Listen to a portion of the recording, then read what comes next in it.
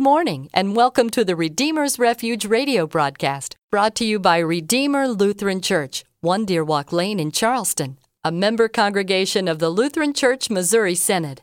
Redeemer Lutheran Church, help, hope, and home in the body of Christ.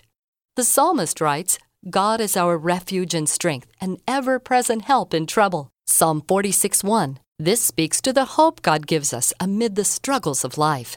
When life storms blow around us, our Redeemer, Jesus, gives refuge in the mighty fortress of our God.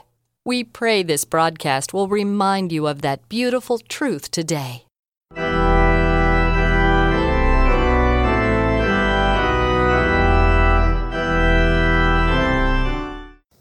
Grace, mercy, and peace to you from God our Father and our Lord our King, Jesus the Christ.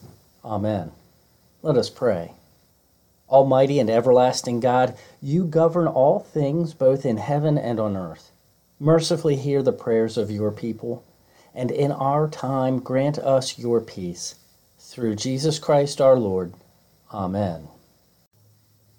Our reading for this fourth Sunday after Epiphany is from Jeremiah chapter 1, verses 4 and 5. Now the word of the Lord came to me, saying, Before I formed you in the womb, I knew you, and before you were born, I consecrated you. I appointed you a prophet to the nations. Wouldn't you like to know about Jeremiah's life before he became a prophet? What did he do in his childhood? What games did he play? How was he brought up and taught? Scripture doesn't tell us much. We know his father, Hilkiah, was one of the priests who were in Anathoth, in the land of Benjamin. We know he was born a couple of decades before the fall of Jerusalem in 586 BC. And well, that's about it. Instead of a biography about his early years, Jeremiah describes his youth in a single sentence from verse 4. Now the word of the Lord came to me. That's it. That's what we need to know about this prophet. The word of the Lord came to him. It was the single most important event in his life, more important than his family history or his education or what kind of friends he hung out with. In the same way, the word of the Lord that came to Jeremiah comes to you. For better, or as it sometimes feels, for worse, the word of the Lord forms and shapes us for our callings in this world and for the life of the world to come. The word of the Lord has that effect on people. It is not dead or lifeless, but living, active, and mighty. It creates, shapes, and transforms. In the beginning, God said, Let there be light, and there was light. Genesis 1:3. The angel Gabriel told Mary that she would conceive and have a son, and she did. You can find that in Luke chapter 1. God's word can do anything in an instant. But God's word can also be like a seed. It can work over time. It's planted, it germinates and sprouts, then it grows, blossoms, and bears fruit. God said, Let the earth sprout vegetation, Genesis 1:11, and it did, and it still does. Even when the growth is so slow that it can hardly be seen, even if we begin to wonder whether there's really any growth happening, God's word is powerful and effective in nature and in us. Just ask Jeremiah. The word of the Lord happened to him. Not that he was looking for it. He didn't sit down one day and call up Indeed.com looking for openings labeled prophet, thinking, those seem to be in short supply and the benefits sound really good. As far as he was concerned, God's word took him by surprise and led him in directions he didn't expect. He wasn't entirely convinced that being a prophet was right for him, and he wasn't always happy with it. There were times when his work felt far less rewarding and fruitful than what you do each day. So this living, active, powerful word came to Jeremiah. Again, verse 5, Before I formed you in the womb, I knew you, and before you were born, I consecrated you. I appointed you a prophet to the nations. Isn't that just like God? He knows people and fashions them and sets them apart for his purposes. They're his vessels, earthen ones, jars of clay, creatures of dust, certainly, but also chosen and loved by him. Jeremiah wasn't picked because he was a great speaker or had a charismatic personality. Instead, he was a living example of what St. Paul says in 1 Corinthians chapter 1. God chose what is low and despised in the world, even the things that are not, to bring to nothing things that are, so that no human being might boast in the presence of God. It was entirely by grace. Now, the Lord isn't ashamed of human flesh. He isn't scared off by sin or weakness. So God called Jeremiah and appointed him to be a prophet to the nations. Then we hear in verse 9, "Then the Lord stretched out his hand and touched my mouth, and the Lord said to me, Behold, I have put my words in your mouth." God fills Jeremiah's mouth with his powerful, living, active word. This word, the Lord says, will be over nations and over kingdoms, to pluck up and to break down, to destroy and to overthrow, to build and to plant. And Jeremiah said, "Wait a minute, you've got the wrong guy. I'm just a youth, a child. I think you're looking for the guy next door." And the Lord said, "Oh, just wait and see what I'll do with the youth, with my word in a human mouth, with the body and life I created. I mean you. I'm sending you to speak my word, to preach repentance to my people, to call them back from idolatry and sin." The gracious and merciful Lord sends Jeremiah to call sinners to repentance, to bring them comfort, good, and delight in him. But it didn't make Jeremiah's life easy. He was sent to proclaim judgment. Jerusalem would be just destroyed. The temple would be torn down. The king would be taken away.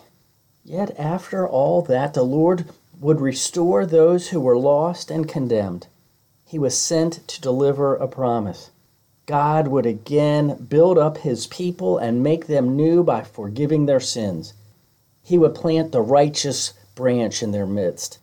Yet Jeremiah's calling would often feel like a burden. He would suffer for it. He was beaten and placed in stocks, imprisoned, thrown into a cistern, and carried off to Egypt. He would moan and complain about it, even lamenting the day he was born. Even so, the Lord equipped Jeremiah for his work and was working through him. And Jeremiah wasn't sent out alone. He was given a promise. The Lord said, "I am with you to deliver you." He tells Jeremiah, even when people oppose you or speak against you, even though you suffer for the sake of my name and for doing what is right, even though the work is hard and you can't see the fruit of your labor, I am with you to deliver you. That word was life for Jeremiah. The Lord would deliver him, and he would do it with the word made flesh. In the fullness of time, Jesus came. His word possessed authority to drive out demons and fight back death. He too would be rejected, condemned, and crucified. On the cross, God's word appeared to be powerless, lifeless, ineffective. But on the third day, Jesus was delivered and raised up as the living word. He is the deliverance, even from death, of those who trust in him, and in him the word bears fruit for eternity. Now the word of the Lord has come to you, beloved. The Lord who knew and loved Jeremiah from the womb has also known and loved you from the womb. Though you aren't called to be a prophet, you are called to be a baptized child of God, to live in faith toward him and in fervent love toward others. He has chosen and consecrated you to be his person wherever you are, in your home, your office, your school or neighborhood, for the sake of your son, your sister, your nephew, your neighbor. And this is not because of any merit or worthiness in you, but because of his own grace and mercy in Jesus Christ. For Jesus' sake, Peter says in 1 Peter 2:9, you are a chosen race, a royal priesthood, a holy nation, a people for his own possession, But we, beloved, want to protest. Oh, you can't possibly mean me. You don't know my past, my background, my sad and sorry history. I mean, what good can I do? But listen. It's not about you. It's about His Word. By His Word, He intends to make something of you. Yes, even you. To fashion you into His vessel, holy and pure, to use you for His good purposes here. Now, you may wonder how this can be, but the Lord simply says, let it be. And it is. The word of the Lord comes and takes up your life, your past, your childhood, your youth, your weaknesses, sins, and sicknesses. He takes them into Himself, nails them to His cross, buries them in His grave, and then rises and says, now watch what I can do. He makes all things new, and He is the Word in the water that has already made a new you. And that's not all. He also gives you the same promise He gave to Jeremiah. I am with you to deliver you. You don't labor alone, live alone, work alone. What Jesus said to the entire church was spoken for you. Matthew 28:20. Behold, I am with you always to the end of the age. And He keeps that promise in every absolution. I am with you. Your sins are forgiven. In every Holy Communion, I am with you. Life and salvation are in my body and my blood. The Word touches your ears. It touches your mouth. It penetrates. He takes you, cleanses you, and makes you holy for service in this world. He strengthens your faith in God and your love for your neighbor. So your life, like Jeremiah's, has been marked by the word of the Lord. And your life, like Jeremiah's, is marked by the promise of His presence. His word is at work in and through you, and it's not finished with you yet. This is only the beginning. The seed that has been planted here will blossom and bear its fruit in due season. You won't believe what the word of the Lord can do. It makes something out of nothing. It makes a prophet out of Jeremiah and a saint out of a sinner. He takes what is small and despised and makes it of infinite value with His blood. His word plants for eternity, builds a heavenly city, and even raises the dead. And His word will deliver you and keep you safe. So we pray that when our last hour comes, He would give us a blessed end and graciously take us from this valley of sorrow to Himself in heaven. And when the last day comes, we believe that He will raise us, and Jeremiah too, to life eternal. The word that began this good work in Jeremiah and has begun it also in you will bring it to completion at the day of Jesus Christ. Amen. Now may the God of hope fill you with all joy and peace in believing, so that by the power of the Holy Spirit you may abound in hope. Let us pray. God of heaven, you send the gospel to the ends of the earth, and your messengers to every nation. Send your Holy Spirit to transform us by the good news of everlasting life in Jesus Christ our Lord. Amen.